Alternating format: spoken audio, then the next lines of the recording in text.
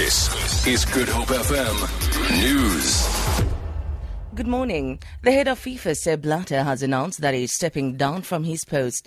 Blatter announced the decision at a news conference in Zurich 6 days after several FIFA officials were arrested during a raid on a Zurich hotel. He says an extraordinary meeting will be held to choose his successor. 4 days ago, Blatter was re-elected to a fifth term amid calls then by European controlling body UEFA on him to resign. Speaking through a translator, Blatter said his decision would allow him to push through reforms at FIFA. I will not stand, of course, and I am now free from the constraints of an election. I will be in a position to focus on implementing ambitious and profound reforms to follow on our initial efforts. Of course, these reforms need to be continued as they are not sufficient. The Cape Town Weather Office has warned of flash flooding in a number of areas across the Western Cape. It says the bad weather is expected to clear by Thursday afternoon. A series of cold fronts known as the Black Southeaster have hit large parts of the province, causing power outages in the Southern Cape.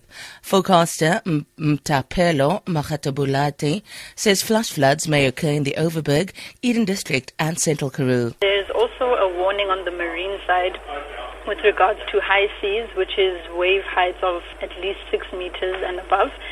That watch, is in effect on Wednesday, and that's expected to affect the Cape Agulhas region and then spread eastwards all the way to Plettenberg Bay. A by-election will take place in Ward 5 in Theewaterskloof in the Culloden area today. The Independent Electoral Commission says more by-elections will be held in 4 other provinces such as the Free State, Mpumalanga, Gauteng and Northern Cape.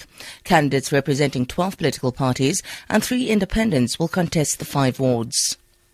Archaeologists who recently found the wreckage of a ship that was transporting slaves from Mozambique to Brazil say they have made history as this is the only slave shipwreck ever discovered.